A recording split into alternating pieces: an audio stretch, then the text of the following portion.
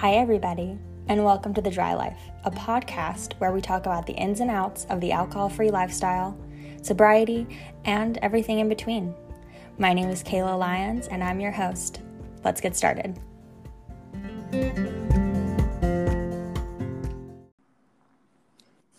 All right, everybody, I'd like to welcome a very special guest on today's episode. Her name is Brett, and you may know her from Instagram or her blog, which is called Bipolar and Sober. Hi, Brett. Hey, Kayla. How's it going? I'm hanging in there. How about you? Same here. Glad it's Thursday. We're almost to the weekend. Exactly. So, for those who are listening who may not follow you on Instagram or be familiar with your blog, why don't you go ahead and tell them a little bit about you? Sure. So my name is Brett. I am a little over 10 months sober, and I decided to make my Instagram account and my blog, Bipolar and Sober, about a month ago.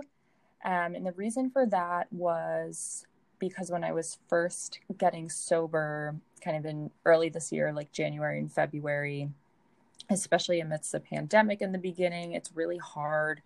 It was really hard to find people in person, like you can't even go to AA meetings if you're going to try that out. And so I really turned to the internet and mostly Instagram and found a lot of amazing accounts, sober accounts. But over time, I kind of realized like, hey, we have people who are making like amazing mocktails. We have people who are doing meetups. There's not really anybody who I found that was really strongly advocating around mental health. I found a lot of accounts that were kind of the general like self-care and wellness. But for me, with my diagnosis of bipolar 2, this is something that, impacts me every day. It impacts how I handle my sobriety. And I really wanted to kind of create the space that I couldn't find on Instagram myself. So I'm trying to kind of come at Instagram from the angle of mental health and my bipolar 2 diagnosis, but also how do you kind of handle that and how does it mix in with recovery? Awesome. So I don't know if I'm sure you do know the answer, but for those listening who may not know much about bipolar disorder, could you tell them a little bit about bipolar 2 versus bipolar 1? Because I think sometimes people don't even know that there is a difference. Yeah, for sure. And I think that's a really good question. So basically the main difference between bipolar 1 and bipolar 2 is the severity of the manic episodes. So with bipolar 1, people can experience like a full manic episode. And then with bipolar 2, you experience something called hypomanic episodes.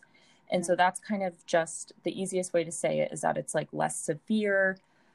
So all of your symptoms could be less severe. It could last not as long.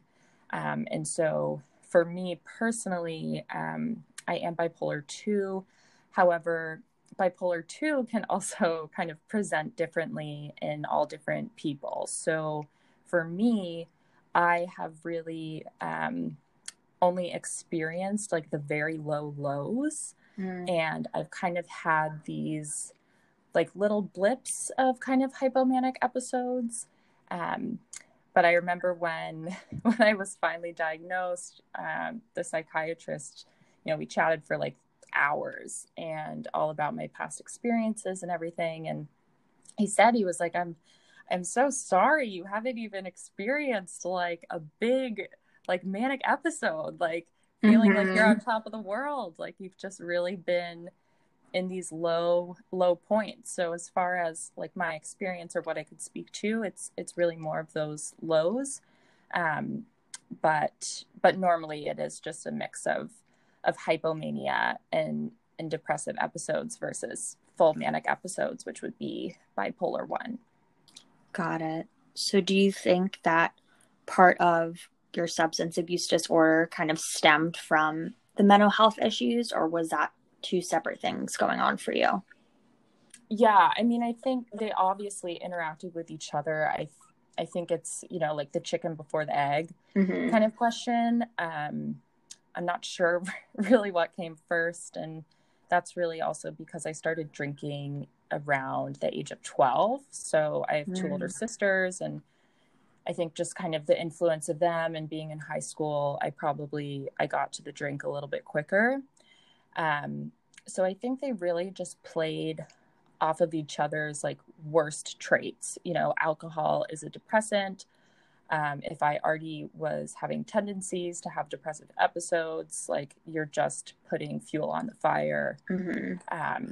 So I know that alcohol exacerbated my symptoms to some degree, but also just alcohol in general. If you drink as much as I did, it's not going to help your mental state at all, whether you're bipolar or not. 100%. So why don't you tell me and the audience a little bit about your journey? Where were you a year ago? Up until that moment where you decided, all right, enough is enough, and you decided to quit drinking. Yeah. So a year ago, it feels like a lifetime ago when you've made so many changes. But yeah, a year ago, so November of last year, I was in like such a terrible headspace, was really, spiraling out of control really quickly. I did have a full-time job, and I still have that same full-time job. However, I was very lucky in the fact that I had the flexibility to work from home and could just drink as much as I want and be hungover and do my work from my bed and get sick and be doing drugs to try to wake myself up. Like it was just a total kind of around the clock using. And kind of the catalyst to my getting sober was that my sister was hosting a Thanksgiving in Pittsburgh. And so all of my family is kind of from the East Coast. And I moved out to San Francisco, where I am now, about 4 years ago. And I was debating if I should go to this Thanksgiving. And really it was like, I'm obviously not in a good place, but after drinking a ton to help me think about that decision, I decided I'm not in that bad of shape. Like, I'll go, whatever. Like, I'll do great. And I went, and basically, long story short, I scared the shit out of my sisters, and I think also my parents, but they kind of have a longer process and kind of accepting kind of where I was and where I am now. But my sisters were really scared and really pushed my parents probably like that whole month after Thanksgiving to get me help, to, just do something. I don't even think they really knew what to do. It was just like, Brett is clearly dying and we can't let this happen. And yeah, I've just heard these stories kind of from them, but that's kind of the story that I've heard. And so it's an accumulation of all of their conversations that they were having, along with the fact that I have a terrible, terrible habit of getting super drunk and then texting really awful things to people that I love. So, and I think really it was kind of my like roundabout messed up way of asking for help when I didn't really know how to. Yeah. And I also have self-harm tendencies when I'm really drunk. So long story short, I ended up hospitalized for self-harm, and I got a ton of stitches.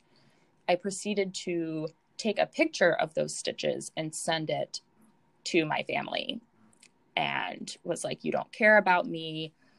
Like, you don't love me. Like, I can do these things and you don't do anything, something like that. And I woke up the next morning, and I also wrote about this on my blog, but I woke up the next morning, basically, you're getting on a flight, you're coming home, like, this is not happening. We're not going to tolerate this anymore. Whereas in the past, you know, kind of be like, whoa, Brett, that was kind of crazy. Like, are you okay now? Yeah. And yeah. And then I landed in Boston like 24 hours later, and had a rehab like lined up for me. And basically my parents were like, we can't make you go, but we would really like you to. And I think I scared myself enough with my self-harm and everything. Mm-hmm. And then I also finally had like somebody answering my really backwards call for help, if that makes sense. So it's kind of the accumulation of those things, which got me to January. And then I went to rehab for 2 weeks. I would have stayed longer, but insurance only covers 2 weeks. Mm-hmm. That place was really life-changing and really incredible. And I don't think if I didn't go there, I don't know if I would have been able to stay sober. Like those 2 weeks of just, you're in this place and it's a safe place. There's no alcohol, there's no stressors. Like, it's just a beautiful environment to be in. And that really just set me up from there. And I stayed home for like another month after rehab. I came back, I started working, and now I have 10 months under my belt. I mean, it's really kind of all the drama happened before, and now my life has been, you know, pretty simple. I mean, I've had tough days, but, you know, emotions and cravings don't last forever. Yeah. So very long-winded answer, but that's my past year. That's a lot. Yeah, it is a lot. I feel for you though. I went to treatment also, but this was back in like 2015. It was like a year before I actually decided to get sober. But I think it really, what you said speaks to the mindset of the person, because you have to really want to be better, right? In order to like actually get something out of the experience of going to treatment. And I think you are a perfect example of somebody who was aware, okay, shit, you know, this is real. I really need help. And you went and you took from the experience and you left, and, you know, it was the catalyst and the foundation for what you've built now, where I find a lot of people don't take treatment seriously, including myself. I kind of thought of it as a punishment for behavior, because for me, I was similar. I was doing a lot of self-harming. A lot of it was surface and, you know, for attention, and things like that. But I did something similar. I sent a picture to my ex-boyfriend of me self-harming, and the police showed up at my door. And next thing I know, I'm 5150'd. And I'm like, oh, hello, I'm here. But then even after that, you know, I was, for me, I actually got court appointed to rehab because I had assaulted my ex, or my boyfriend at the time. I had assaulted him. And so for me, you know, it was either jail for like 3 months or treatment. And, you know, of course I'm like, okay, 30 days and like a, you know, Malibu rehab, fine. I can do that. Yeah. And I think I wish that I had your experience and really taken more from it, because even though it planted the seed, I think that, and that's what was important at the time, like it did introduce me to AA, which was really the foundation of my early sobriety. And it introduced me to how to ask for help in the right places. But for me personally, I really still didn't think I had like a problem.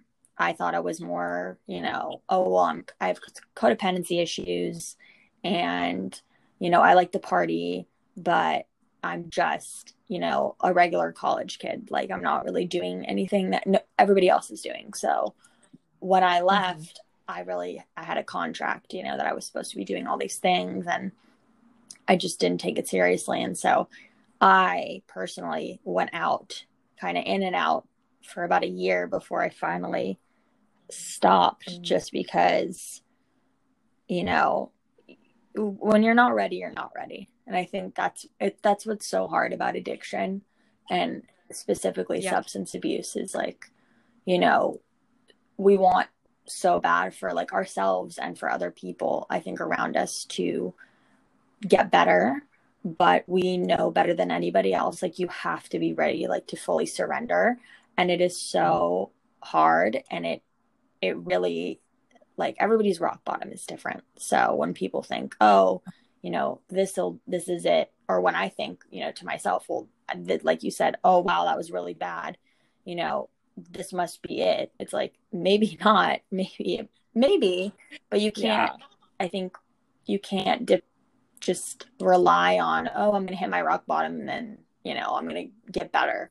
It's like you can always get worse, and you can always stop before then too. It's just a matter of finding out, like, okay, how do you want to live? Mm-hmm. Exactly. And I think, yeah, I think in some strange way, it's also like my mind when I was drinking was like, let's push this. Like, let's see how far we can go. And with that comes, as you were saying, like the bottom. It's like, is this really the bottom? Does this dig down a little bit more? Well, let's find out. And like, that's how my mind worked on drugs. It was like, let's just keep digging lower and lower, because like I will crush through these rocks I see and I will find more rocks below. And you can play that game with yourself for a Yes. while. But yeah, agreed. When it clicks. And I had plenty of opportunities for it to kind of click a few years ago. And, for whatever reasons, like I just wasn't ready. It wasn't the right time. It could be, a million different reasons, but really grateful that it happened, at all. Yes. So did you, before, I mean, obviously you started drinking early, so it would Yeah. probably be hard to tell because, bipolar usually starts to show up a little bit later than 12. Mm-hmm. Yeah. You know, do you think that the substance abuse may have played a factor in kind of the eugenics of turning something on that may not have been there had you not drank so early? Or, I mean, and this is such a broad question, I think, and this is all depending on what people believe, addiction is.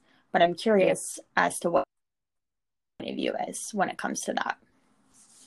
Yeah, I think it's a really interesting question. For me, to some degree, I think like genetics has to do with it. I come from a family that one side is like pretty heavy drinkers. And there have been like known alcoholics, a few people who have died from their alcoholism.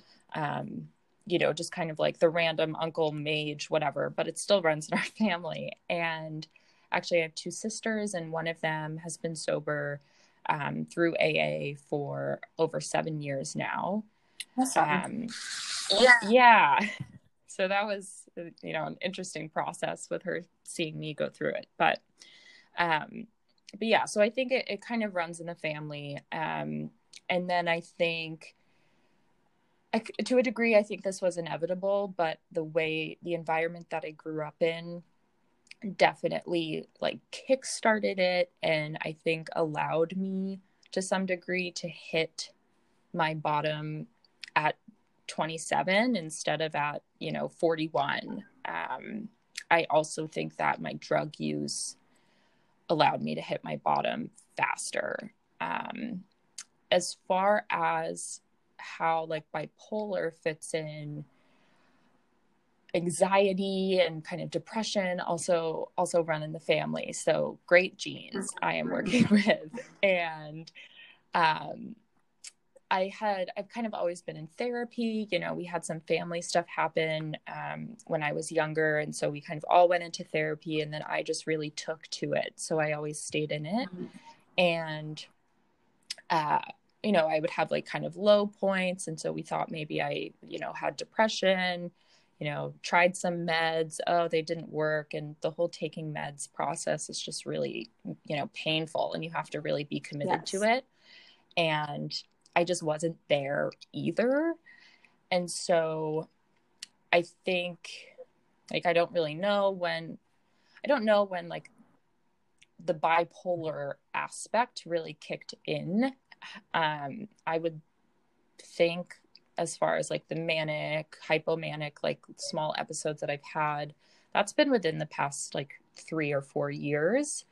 But I've always kind of presented, I guess, as depressed. Like I would describe kind of my general, state of mind. And this is before I was on medication, which I'm on now. But like I would wake up at like a 2 or a 3 out of a scale of 1 to 10. And I could like dip down to a -5 pretty easily. But like you couldn't really, like a really good day was a 4. And so, yeah, kind of just a lot of things going on. Drug use didn't help at all. And when I say drug use, I'm including alcohol in that. So really like just muddied the waters like a lot. And so that's another reason why I'm just really happy that I'm sober now. It's like, okay, like let's really, like, how does Brett function like sober? What is my kind of normal state? And that allows you to, gather a lot of accurate data points to really, figure out what is going on with me and like how can we most effectively move forward. Well, it sounds like you've had to deal with a lot, and that can really shape a person. I think people don't give enough credit to all of the different pieces of the puzzle. And it's so easy to just say, to blame one thing, to blame one trauma, or to blame genetics, or to blame, your situation, socioeconomic. But I think at the end of the day, and one big thing that we, the foundation of the Dry Club, the program, is built on the diathesis stress model, which basically states that substance abuse and addiction happen when you have a person who is already predisposed, and that, has genetic markers for addiction, for impulsive behavior, things like that.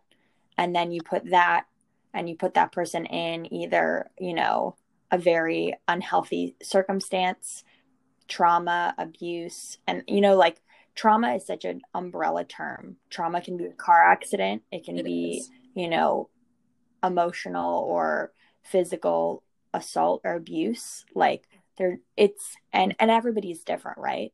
Because one person's trauma, one person might be able to come out of it very quickly and get over it and move on, and another person, it really might burden them. So it's this whole thing of, comparing traumas it's so not a thing.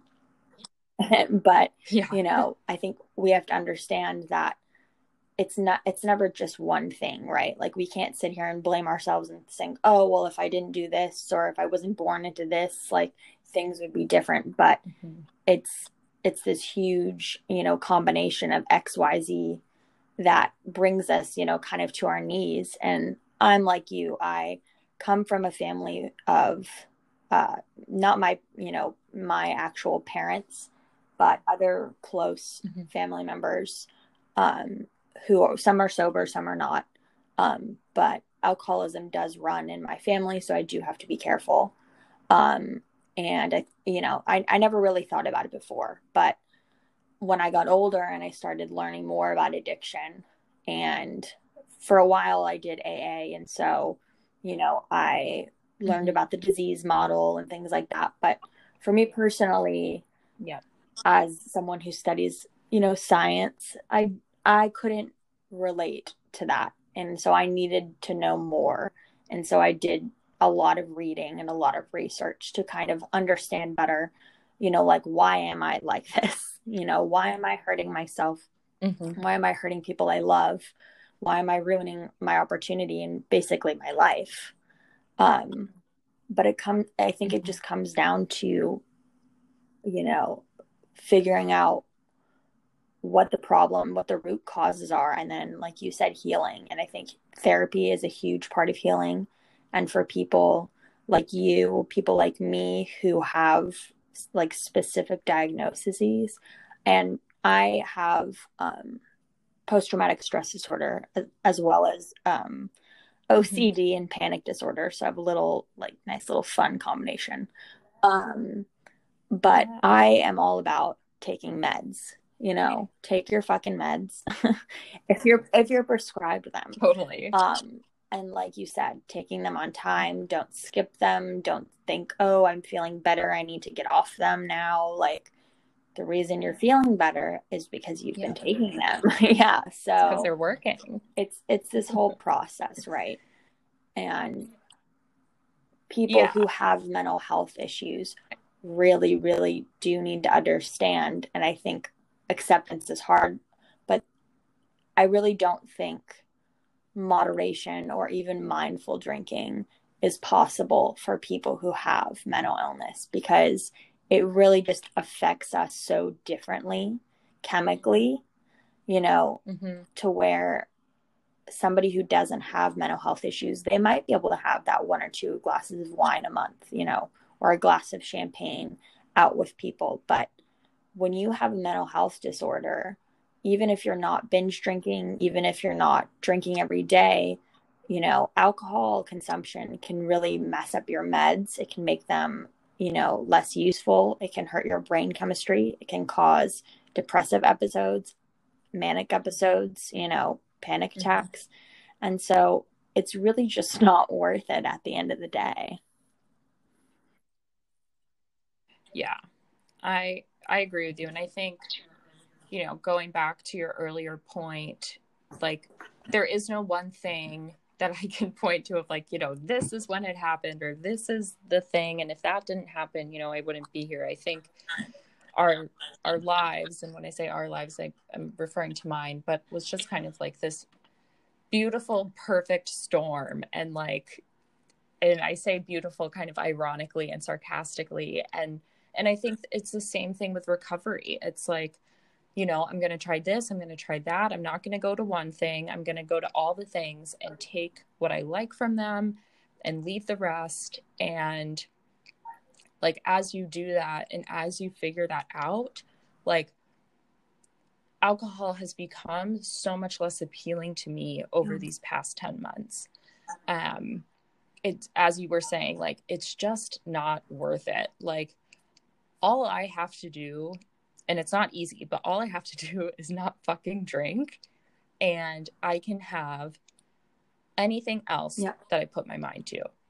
Literally anything. And that anything could be sitting on the couch all day, eating ice cream and watching Disney movies. Like, that's fine. But I can do that and stay awake for that long because I'm not fucked up, because I don't have anxiety, because I'm not apologizing about some shit I did that I don't even remember. Like, you know, I can get out of my bed now and go to the bathroom whenever I want to, because I'm not in such a depressive episode from my bipolar, along with being so hungover from drinking a depressing substance, like, that I can't get out of bed.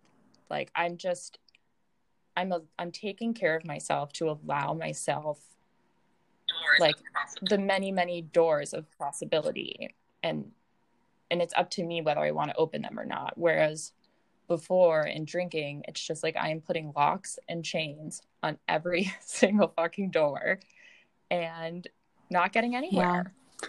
So what does a, you know, depressive state look like now compared to a depressive state when you were drinking? Yeah. Before, so when I was drinking, that would look like, I mean, waking up in the morning. I think the only kind of way I would get out of bed and even leave my room, because I have a bathroom attached to my bedroom, so I don't even have to leave my room to go to the bathroom in my apartment. And I would only really leave my room to, you know, like, go to the fridge and like grab a bunch of drinks, and I would like stock up for the day and then come back into my room. And mind you, this could be a Sunday, this could be a Wednesday, it doesn't matter. So I would kind of like call out sick from work and just like lie in my bed and kind of drink and cry. And at some point I would have, 10, 11, 12, 13 drinks in me. And then you kind of go one of two ways. You pass out because I'm just so drunk and sad, which is kind of the lucky route. And then you have the self-harm route, which, I don't need to get into that, but that's not a, pretty sight either. And then at some point I would either, go to the hospital or things would be superficial enough that I could just stay at home. That kind of cycle would go on for like days at a time. I think the longest one that I could kind of like pull off, because I mean, I have rent to pay, I have a job, like I need to do those things, and I could always push myself enough to be able to get out of it enough to kind of function a little bit. I also used a lot of cocaine. So that was kind of my other way of self-medicating when I really felt that I needed to get out of my low, was to just do a bunch of blow. And so that's kind of how it looked back then. And now I've been through 2 depressive episodes since I got sober. Both of them have lasted like 2 to 4 days. So pretty manageable on that end as far as, work and all of those things. And it's just like a lot of crying. I wake up crying and I don't know why I'm crying and I can't stop crying. Yeah, I highly recommend if people haven't seen it, there's an episode of Modern Love with Anne Hathaway, and she plays a woman with bipolar. And I had my first depressive episode when I was back home this summer. I went home for a few months because of COVID. You can kind of work from anywhere. And I started going through my low, and, my mom was just like, how can I help? Or, what can I do? And she watched that episode, and afterwards, just like the way that she kind of like approached me, or like the way she held herself around me, it was just like something clicked for her, and she kind of like got it a little bit more. And like, that was really refreshing, because it's just like, I don't have control over me crying when I'm in my depressive state. And it's just kind of like, you just got to go with the flow. Like, you have to ride it out. And luckily for me, I guess up to this point, neither of my episodes have kind of swung over to the suicidal depression. It's really just been like very lethargic and crying a lot. And so I just try to stay like really patient with myself and just communicate with everyone around me, like with my boyfriend and my family and my roommates and my friends, like, hey, this is happening. Like, I'm okay, but I just want you to know that's why I'm not responding, or that's why I'm not, on Instagram all the time. And you just kind of ride it out. And I think, with that kind of level of acceptance, I've been able to manage it pretty well so far. That's one thing I was going to ask for some, kind of, what's your toolkit? Like, as somebody who is a dual diagnosis, you have to manage your recovery and also manage, your mental health. So what are some of the things that you kind of do daily that help keep you, like, I guess, prevention, but also, self-care, that kind of stuff? Yeah, so I used to kind of have a really good schedule, or not schedule, but routine with self-care. And I think that's something, to be honest, I've kind of been more lackadaisical about the past few months. And I think I can feel it. Like, And so I guess that's just one point of stick to your plan. It's there for a reason. But I mean, take care of the basics. Like, I think it's kind of, thinking about like the hierarchy of needs. Like, I need food, I need sleep, I need like fresh air, exercise, kind of those very basic things. Because for a long time when I was using, like, I didn't even do that. And it's like, if you don't have the foundation, nothing is going to sit well upon it. So I still take that approach, in kind of that foundational approach. Of course, I have my meds now. I have not a lot of meds, but like a good amount. And so opening each pill jar every morning is kind of annoying. So I bought like a really cute pill box. And so that sits on the sink. And so it's like, oh, this is like this cute thing. And so just doing like those little things for yourself, that's been really helpful for me. I also just make sure that I, like with my work day, I set 5 minutes between each of my meetings, just so I can like kind of take a breather, go get my 12th like Waterloo sparkling water or LaCroix or whatever, and just have like those moments to myself. And then for me, I also am a huge podcast fan. So I kind of religiously listen to Recovery Happy Hour as well as Recovery Elevator. And then social media. So for me, I think social media, it's kind of a double-edged sword. I think you have to be very cognizant of your use of it, but to have, like my tie to a lot of the sober community be on Instagram, I do spend a good amount of time on there. And I just try to make sure and check in with myself, like, is this purposeful? Like, am I, having a good conversation, or am I just kind of mindlessly scrolling? And when I catch myself mindlessly scrolling, that's when you got to get off and do something else. But I think those are kind of the main things that I do. But again, I think it's really like, do the foundational stuff, do the basics. And once you kind of can get the basics down, then start building up like your self-care kit. But if I didn't like make my bed every day and shower and all that, like there would be no hope for those. Well, I think that's great advice. Moments. So I know you do a little bit of everything, and I'm curious because I've talked to a couple of people about this before, and everybody is a little bit different.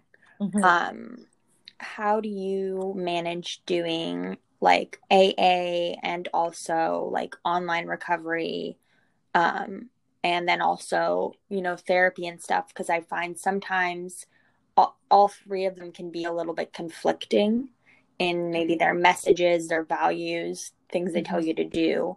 So I know, I used to do AA. I know the rules. I know the rules of this program. I created them, and then I also go to therapy too. So sometimes there's a lot going on, and there's, a bunch of different people telling you what you should be doing, what's right for you. So how do you kind of navigate, what you take and what you leave?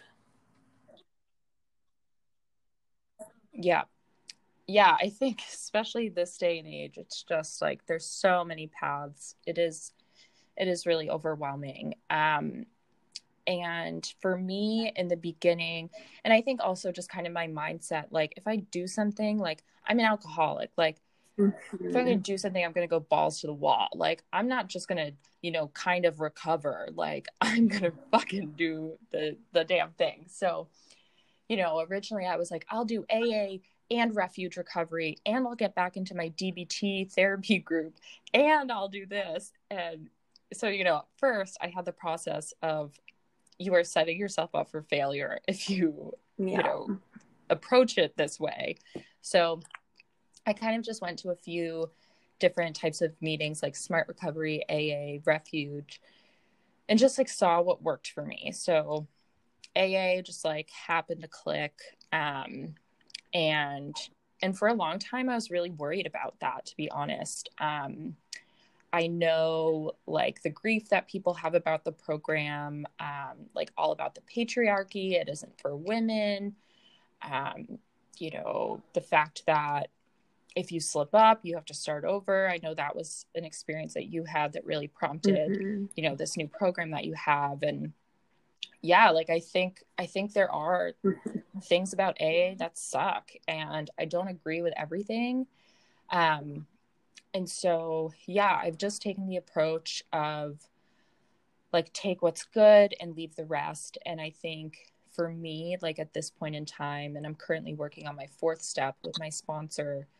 But at this point in time, like there's not enough things that rub me the wrong way. And I've connected with a lot of like beautiful, powerful, strong women in AA. I think finding like the right sponsor makes a big difference. One that was like pretty flexible with me and doesn't have a really rigid program. It took me a little bit to find her. You know, I had a sponsor before, and that kind of didn't go so well. So I think, you know, with anything, it's like, have patience. You know, it's like, it's very rare that the first thing you try works. But you just got to keep trying. So with kind of like recovery program AA, that's how I'm managing it for now. It's working for now. Is it going to work 2 months from now? I have no idea, but it is today. As far as like therapy and then like online Instagram community, I think like therapy just works really well for me. And I focus on like kind of the DBT, CBT side of things. So really what that's about is like changing your behaviors and actions, which kind of working itself backwards will potentially change your feelings and emotions. And also DBT, dialectical behavioral therapy, which is like coming to terms with like different ways that you can approach the fact that you can have 2 opposing views at the same time. So like the fact that I know the meeting that I have in an hour and a half, like I don't really want to go to that tonight, but I know I know I'll feel better afterwards. And so like, how do I kind of deal with that? And how do I make the best decision moving forward? So I think because my therapy has a lot of structure, that's very helpful versus talk therapy, which I think just wasn't very effective for me. So again, also with therapy, I had to try a few things to make it work. And then finally, kind of like, I'll just kind of plug like all of media together. So that could be my podcast, my Instagram, the books that I read on recovery. I think I really just approach all of it with like a very open mindset. And I also try to give like everyone the benefit of the doubt. I think the only thing that I really have trouble with is when like on social media or anywhere is when people specifically like put down a certain type of program, especially to people who have not tried that program yet. Because maybe that like it didn't work for you, but that could be the thing that clicks. Like I would shit talk AA all the time before I got sober, like those Bible thumping crazy people. And, you know, I'm kind of one of them. So I think if you just approach it with an open mind, like right now, kind of me taking what I need from a lot of these different areas is really helpful. I can also see how it could be overwhelming for some people. So I also, I guess, just want to plug that, like, if there's just one thing that you're doing and it's working and you're feeling good, like, you don't have to do more. Like, you can ride that out. So just because you have a ton of options, like, you don't have to overflow your plate. Especially, and I think people forget, you know, the whole point of getting sober is because we want to evolve, right? Like, I didn't want to be where I was anymore. I knew that I was capable of living a different lifestyle, but I knew that I had to change things. And so whatever you're doing right now, Yeah. to stay alcohol free, to stay sober, or to stay clean. Like what you said, if it's working right now, then keep doing it. There's nothing wrong with exploring other options, I think. But at the same time, I think the most important thing to remember is don't close your mind to anything. And for me, at least, my experience with AA, and it's very polarized because I will recommend AA to newcomers all the time. Mhm. But when somebody asks me personally, for me, I was there for a year and a half. It really was a great foundation. I think, like you said, you don't want to go to the meeting, but you're going to feel better. And that's exactly what it was for me. It was a place to meet other young people because I got sober at 23. And so there's really not a lot of people, Yeah. at 23 who don't want to drink. And when I had gone to treatment in LA, which is where I was living, I still knew people who were still there. So I had already had kind of some friends, and it was a great way to have a support system and to have people to call when I was feeling like I needed a drink or when I was feeling, any sort of way, because I was also dating an addict who was kind of in and out of treatment and not doing very well himself. So I was kind of doing both my own recovery and Al-Anon at the same time. And I really needed people around me that understood what I was going through, because a great example is I had a roommate in LA and she was great and she was nice, but we didn't really have a lot in common. And a big part of that was my, history of drug and alcohol abuse and a lot of the extremes that I had in my life, and how it was very normal for me, back then to be dating somebody who worked for the cartel, or to be, stealing, or to be just in very bad situations with very not, I don't want to say, some of them are bad people. So definitely. But, and even into my early sobriety, probably a year and a half before I finally broke up with that boyfriend, I was still stealing credit cards with him and doing like really reckless stuff and enabling him. And I think that for me, part of why I left AA is because I personally found that the whole idea of, like, if another person asks for your help, you're obligated. I like that in some sense, but for me, I was using that as a validation to stay with this person who was very, very sick. Because in my mind, I couldn't let it go. And every time I would try and leave, it just kind of sat in my mind like, well, you're abandoning this person who needs your help. And, so I stuck around, I think, a lot longer than I might have had that not been my mindset at the time. Truly believing this person has a disease and that he's sick and that it's not his choice. But, for me, it ended when he assaulted me.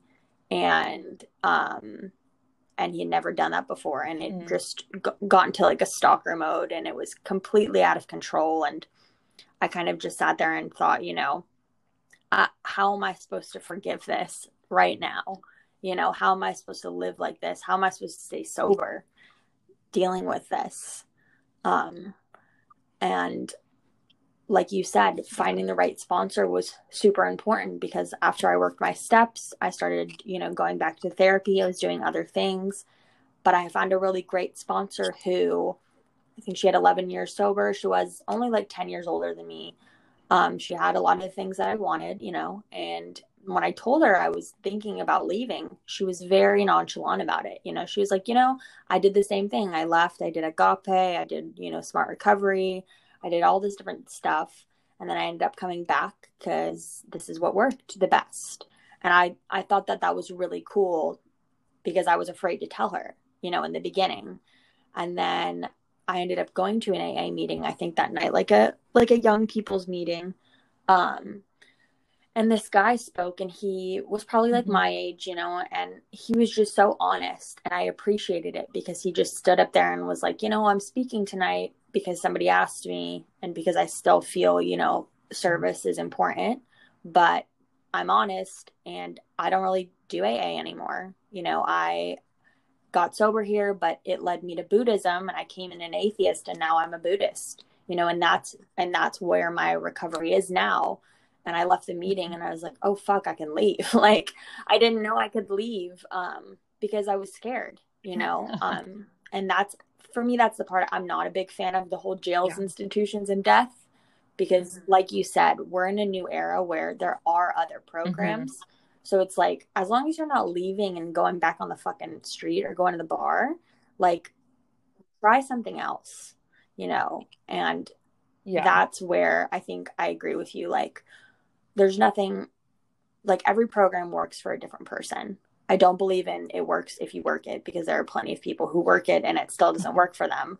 But it's like you said, you're going to find something out there that does work for you. It might be Smart Recovery. It might be AA. It might be Dry Club. It might be CBT, DBT therapy.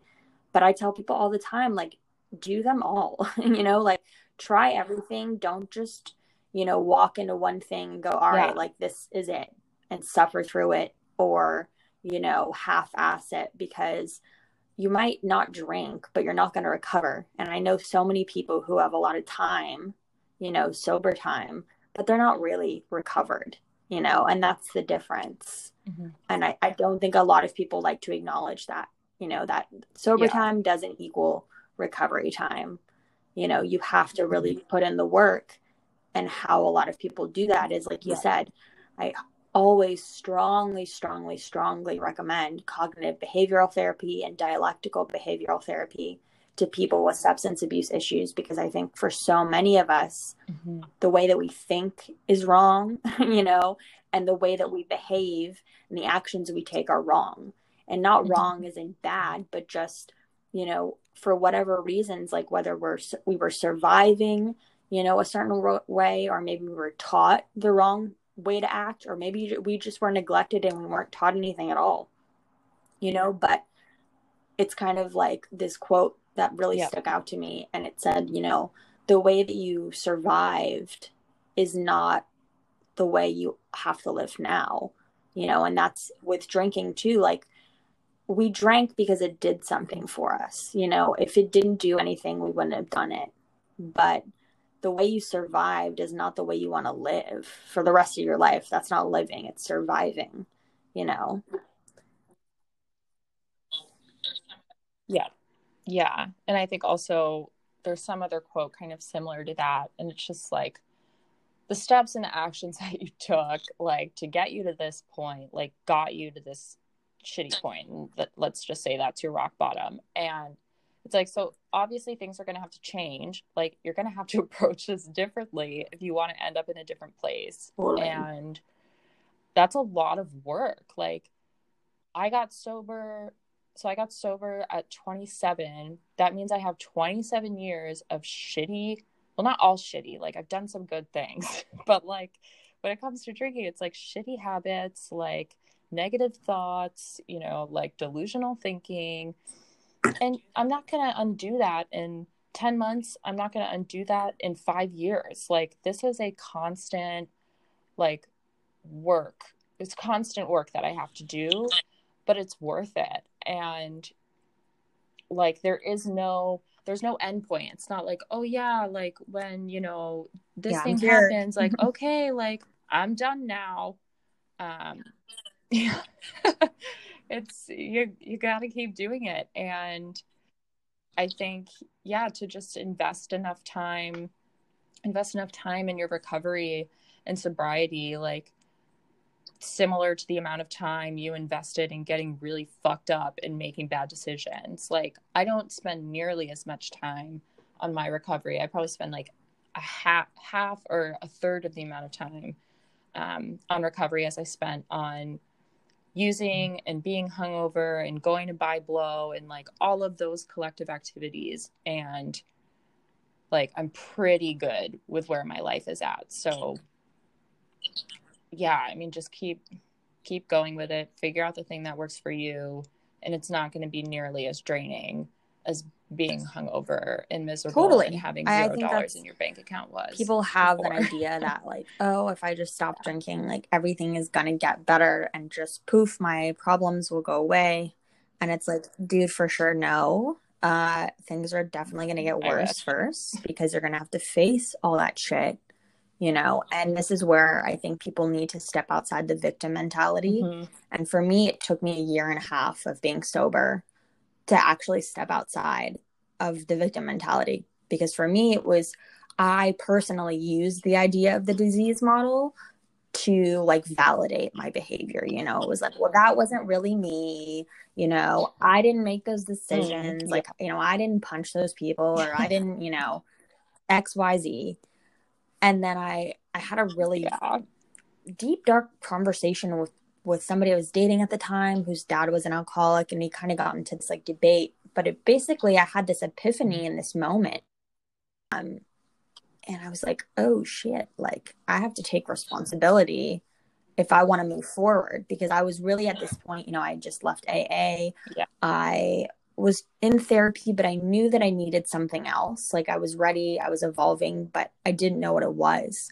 And part of that for me, the process was like taking accountability and realizing like, you know what, maybe I was a bad person. And I don't think that that's everybody's case, but for me, truly, I was very selfish. I was, you know, like totally in my own world. And even though I think a lot of the time my, you know, I wasn't purposely trying to hurt people, when I did, I wasn't remorseful. So it was very self-centered, as I think a lot of addicts are.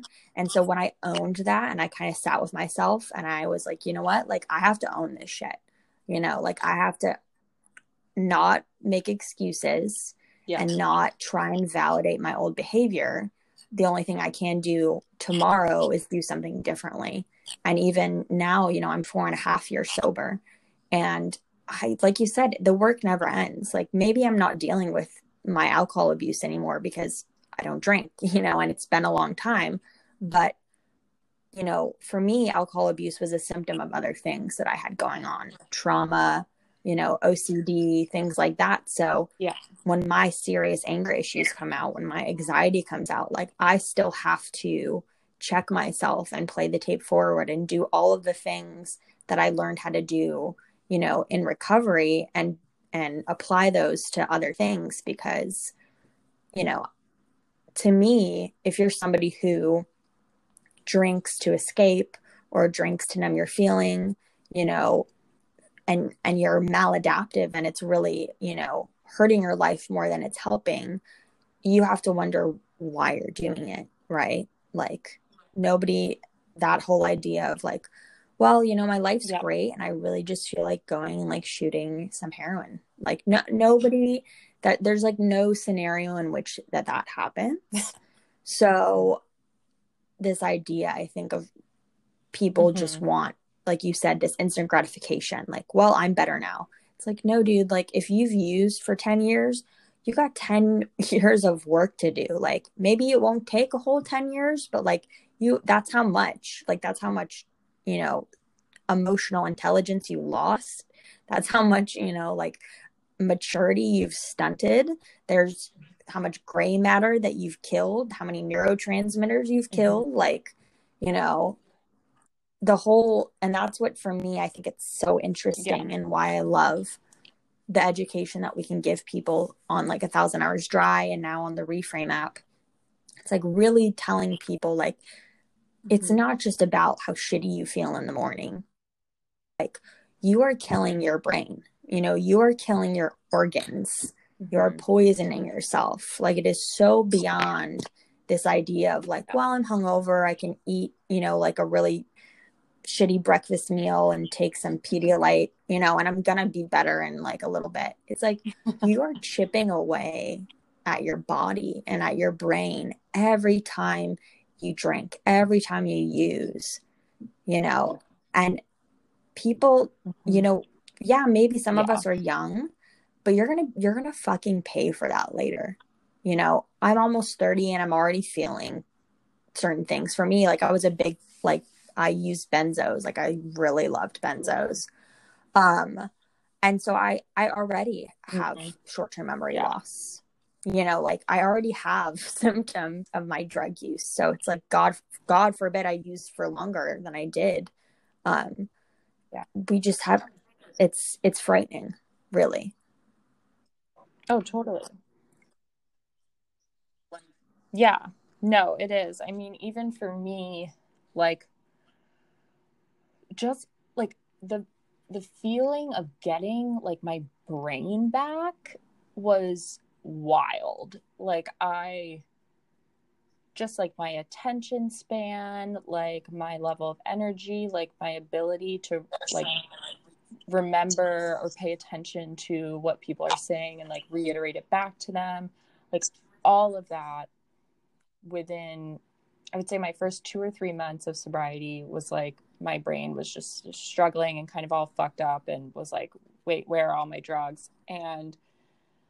But once it kind of like starts kicking back into normal, and I know it can take like years and maybe it won't ever go back to how it was before, especially with someone like me who started drinking alcohol and doing cocaine so early in my life. But just this process over the past 10 months, like my brain the past few months is just, it's different. And like, you can feel it. Like I can feel it. And that to me, it just hits me on a different level. Like, yeah, emotionally I'm this way. And, you know, my wallet is a little bit bigger because I'm not like blowing a ton of money on things, but to feel like my brain is like working better is insane. And I think for me, like understanding physically how harmful like alcohol and drugs are to your actual like physical body is just like a whole nother level of fuck no. And I mean, that's the cool thing about Never neuroplasticity, right? Like you can reverse the effects. And I think before, I mean, 15 years ago, people didn't think that you could change your brain or that you could, you know, grow gray matter back. And they're finding that that's not true. So the idea, you know, similar to smoking cigarettes, like the sooner you stop, the sooner you can start regenerating brain cells and you can start regenerating gray matter, which is what helps you, like your memory, your attitude, your like just your cognition, right? So it's not this hopeless thing. I think people, like, no matter how far you've fallen or how low you are, like you can come back up. You can make a comeback. And your brain can make a comeback. Your body can make a comeback. You know, like, maybe it's not going to be 100% where you want it to be, but the quicker you stop and the quicker you stop putting that kind of stuff in your body, the quicker you can start healing. And I think people forget too, it's like your brain is attached to your body. All of your organs are attached, your heart, everything. So this whole concept of like, oh, what I eat doesn't affect how I think, or when I drink, it doesn't affect my brain or my heart. It's like, dude, everything affects everything. So if you have any problems, drinking is going to make them worse. And I talked about that with Dr. Meshi, one of my friend's dads, who's a doctor here in Laguna Beach, who has recently been studying, you know, the effects of alcohol on the endocrine system. And it was just amazing to hear how it's like alcohol consumption really, it affects your hormone levels. It affects your, you know, it goes through the blood-brain barrier, and it can affect your, you know, cognition over time. I mean, is it Korsakoff's disease that literally causes you to have like long-term memory loss? I think it's like similar to dementia. But yeah, there's just so many things, and people think, that's like too extreme. You know, I don't drink that much. But it's like, okay, well, you wonder why, like, you have bad skin, or you wonder why your hair is falling out, or why your nails are so thin, you know, or you have stomach issues. It's like, maybe alcohol isn't causing them, but it's for sure making it worse. And I feel like when you go and you talk to a doctor about it and they say, oh, I want to work on XYZ, taking alcohol out of the equation should always be part of the prescription. Yeah. Yeah, but it never is. And like that's what I think is so dangerous, like about like alcohol is by far like the most dangerous drug. And I just finished reading This Naked Mind, which was really wild, by Annie Grace, and there's tons of stats in it, but it's just like when we like every celebration there's alcohol, like every date that you go on there's alcohol, like alcohol is everywhere. It is so normalized. It is like a like coming of age experience to have. Like you see your parents drinking, and even though they feel really shitty the next day, sometimes they still drink it the next time, and it's like, ooh, this must be like this really powerful, like cool thing, and you get so excited about it. And I think that's why it's so dangerous. It's because we just do it so casually all the time, and then over time, like things get worse for some people faster than others, like for me, for example. But like, yeah, I just wrote a blog post that was like all about the things that I thought were me but were really alcohol. And like I was convinced that I had IBS that the idiot doctors could just like not diagnose for whatever reason, and like I stopped drinking and my stomach's normal. I thought that I could never grow out my own nails because they were so brittle and disgusting. So I would always have acrylics. And now my nails are like so beautiful and long and natural. Like they're all these things, but and I think, part of it is because it's this drug and it's like convincing you that it's a good thing, and society is convincing you that it's a good thing and a celebratory thing. But just like it sneakily like convinces you that it has to be anything else. Like it never even crossed my mind that like it could be all of the beer and wine and liquor and Of course, cocaine never. that was making my stomach all fucked up. Like, Well, I no think way. Sober Esther Like, it just has posted to be about that something yesterday, and that else. whole idea of like, it's not extreme to cut all your carbs and all your fat and exercise every day and do all these other extreme things. That's fine, but like that is just crossing the line. Like you've gone too far, and it's like, but why is that? Nobody Yeah. nobody stops to think about like why they're so attached to drinking. And I mean, we were there, so it's for me, it's like, dude, I'm not judging you. Like, there's a reason I don't drink. You know what I mean? Like, hello. Oh, no But judgment. I mean, that's what I think Yeah. people like here, like us, are here for, which is really rad. It's cool that we have podcasts, that we have online community, that we have in-person community, because especially in the middle of the pandemic, mental health is so bad right now for people. And also just with the American Cancer Society coming up and saying, we don't recommend any alcohol. Like it's no longer moderation, it's now zero. So people are starting to question things. And I think now is the best time. And for the first time, people are actually wondering, what is this stuff? And if that weren't true, then big alcohol companies, like Heineken and Guinness, would not be coming out with their, non-alcoholic version of their beverage. They know it. And I think as somebody like me who studies consumer psychology, like these are the signs of the times, like if these big multi-billion-dollar companies are investing in something, it's because they know that it's going to be, a commodity. And people are recognizing, what? A lot of people don't want to drink anymore. Yeah. Or they want to drink less. And to me, that's just as fine. Like, if you want to cut back, that's awesome. Mm-hmm. If you're a mindful drinker, that's awesome. Like, it's all awesome. Like, there's so many good reasons to have non-alcoholic options available everywhere. And so I'm just really stoked to be part of this kind of new wave, right?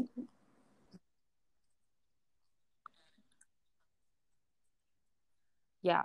No, I think it's awesome. And I'm with you. Like, I don't care if you're sober curious. I don't care if you just want to cut down from like 4 drinks a week to 3 weeks. Like, you do whatever you want. Like, just because moderation didn't work for me, like, that's me. That's my approach. I'm a unique person, like, as is everybody else on this earth. Like, what Yes, I wouldn't exactly. recommend is going from like 5 drinks to like 10 drinks. But like, if you want to cut down, like, I support that no matter what. And yeah, I mean, I have kind of like mixed feelings, and this is like totally off topic, but mixed feelings about like these huge companies that are making all of these alcoholic products like Heineken and Guinness, then like profiting off of like these non-alcoholic beverages. But at the same time, I'm like, better this than nothing. And like, they have the supply chain, like they can get this like product out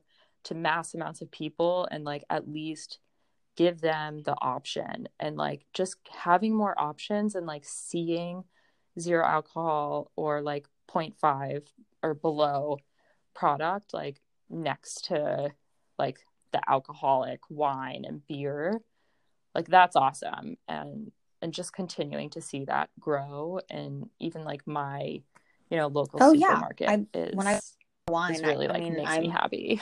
overwhelmed by the options. But I'm on the same boat as you. I am questionable when it Yeah. comes to, giving money to alcohol companies, because I can easily go to, Athletic Brewing or partake in these brands that are only, Yeah. non-alcoholic. But then there's something to be said. It's kind of the selling out point, right? Where it's like, well, Mm-hmm. you guys obviously don't really believe in that because you're an alcohol, because you're seeing it's profitable, you want to be Yeah. inclusive, yada yada yada, it's a PR stunt. But from a consumer psychologist Mm-hmm. standpoint, this is a good thing because it legitimizes what's happening. If all of the NA brands were just these smaller brands, okay, I think people would take it seriously. But I mean, when you see all of a sudden Guinness, Heineken, I think Bud Light has one too, even now, like they're coming out with these zero proof drinks, like it makes Mm-hmm. it more real, if that makes sense, and I think people will take it more seriously. Yeah. I even have my drinking friends who now they'll keep non-alcoholic options in their fridge, just for when they said, oh, when I'm, having a little bit of a craving, but I don't want to drink, or I'm swapping kind of, I'll have a drink and then I'll have a non-alcoholic back and forth, Mm-hmm. whatever. But I think these big brand names Yeah. kind of saying, oh, this is a thing now, it legitimizes what's being done, because so many people were like, oh, well, if it's non-alcoholic, why would you want to drink it? Yeah.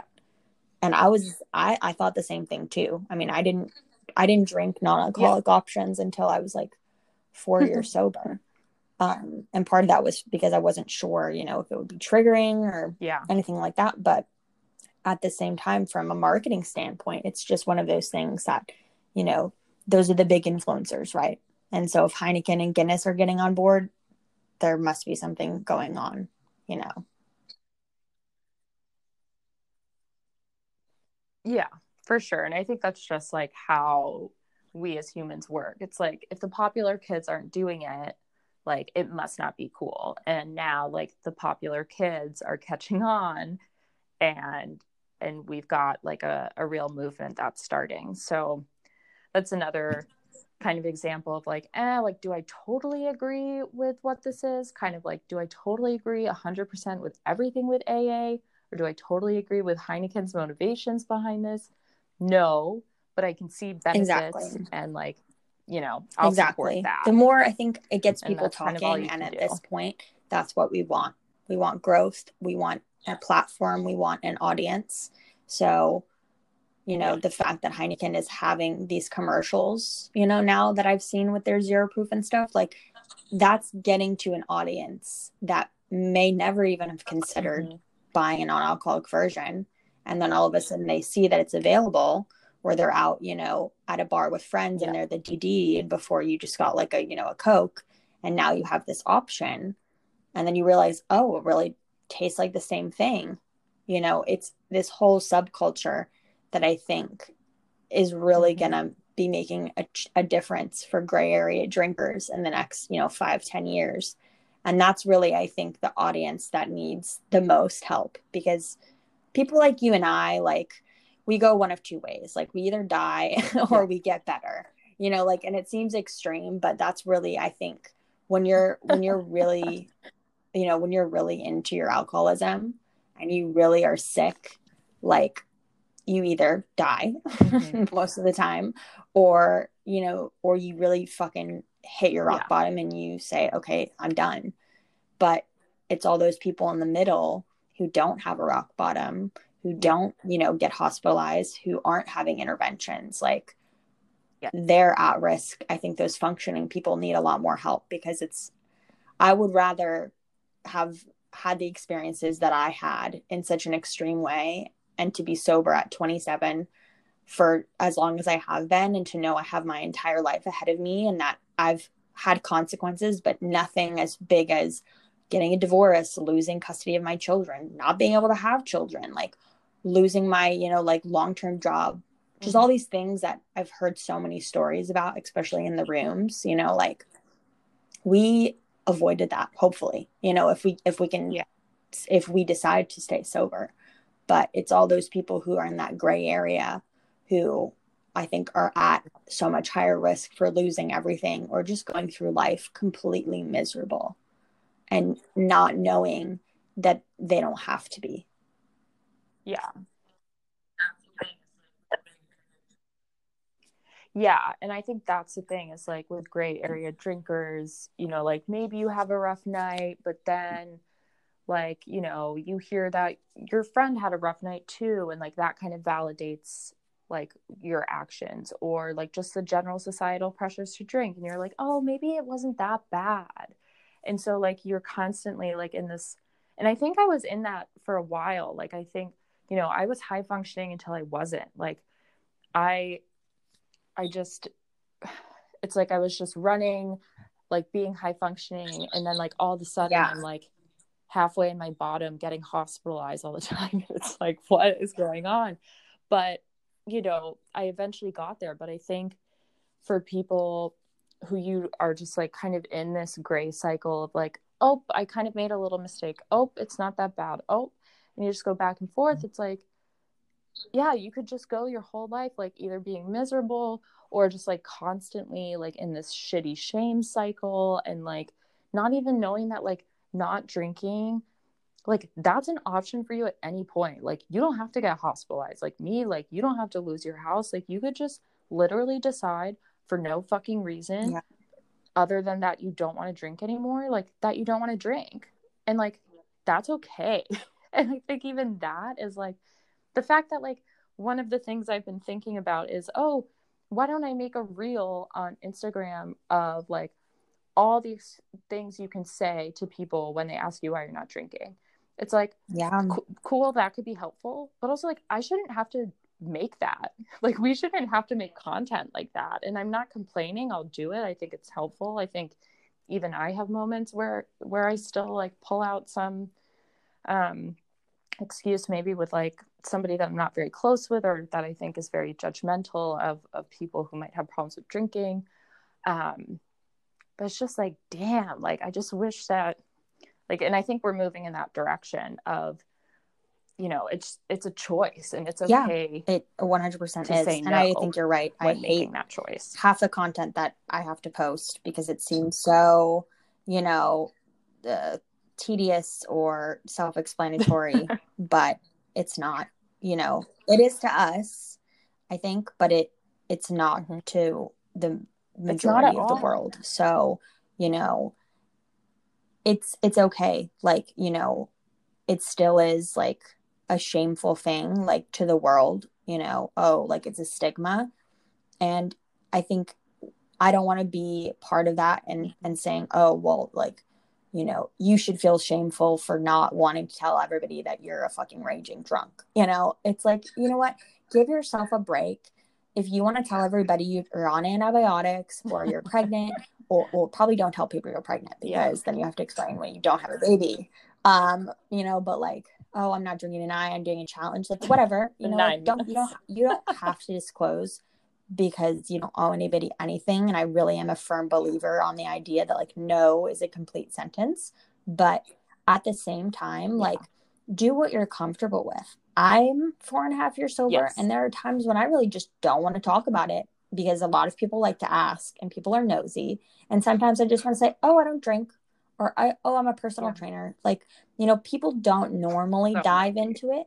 But I don't think people should feel ashamed if you're not ready, to say why you're sober. And I don't think people should be, because I've seen trolls on, posts like that where it's like, well, no one should, you should be able to say, I don't drink, or you shouldn't have to make excuses. It's like, yes, that's true. But as a woman, I also should get paid equal wage, and I don't. So, and I should be able to wear whatever I want without being like harassed. And that's like not reality. So like, let's be real, and change. We are changing that. But until we are, I don't want to shame our own people. Like, that's just not what we're here for. Yeah. Exactly. Yeah. And it's a process. It's a total process. And like, I just think it's really awesome that there are people out there and like people like you in this community that are just owning it and also being honest about like, and I've done this too, of just like, yeah, I post all of these things on Instagram, but like I have shitty days, or I have days where like even I don't want to explain to somebody like why I'm not drinking, or that like I do feel kind of shameful of the fact today that, like I can't just hang and like drink with everybody else. Like even the people who are kind of trying to like lead the way here, like we all have doubts and like, or, nobody's process here is perfect, but like we're all moving to a better place. Like we're all moving in a positive direction. And like whether you're taking small steps, big steps, like 90% confident steps, 70% confident steps, like that doesn't matter. Agree more. Like let's just so all Brett, like, I like keep our eye on the prize here. The podcast the same way every episode. And so I'm going to ask you if you could give one piece of advice to yourself when you were sober curious, when you were like, 11 months ago, what would that have been? Oh.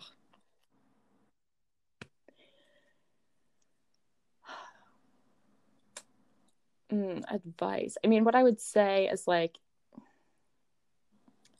you don't have to be so sad, or like you don't have to feel this way. And I know that isn't advice, but I think, very similar to what we were talking about with like drinking or not drinking, like it's a choice. And like just try something new. Like alcohol isn't going anywhere. Like I can always go back to it. Like it is not going anywhere. And like you owe it to yourself, and you deserve to see what this life is like.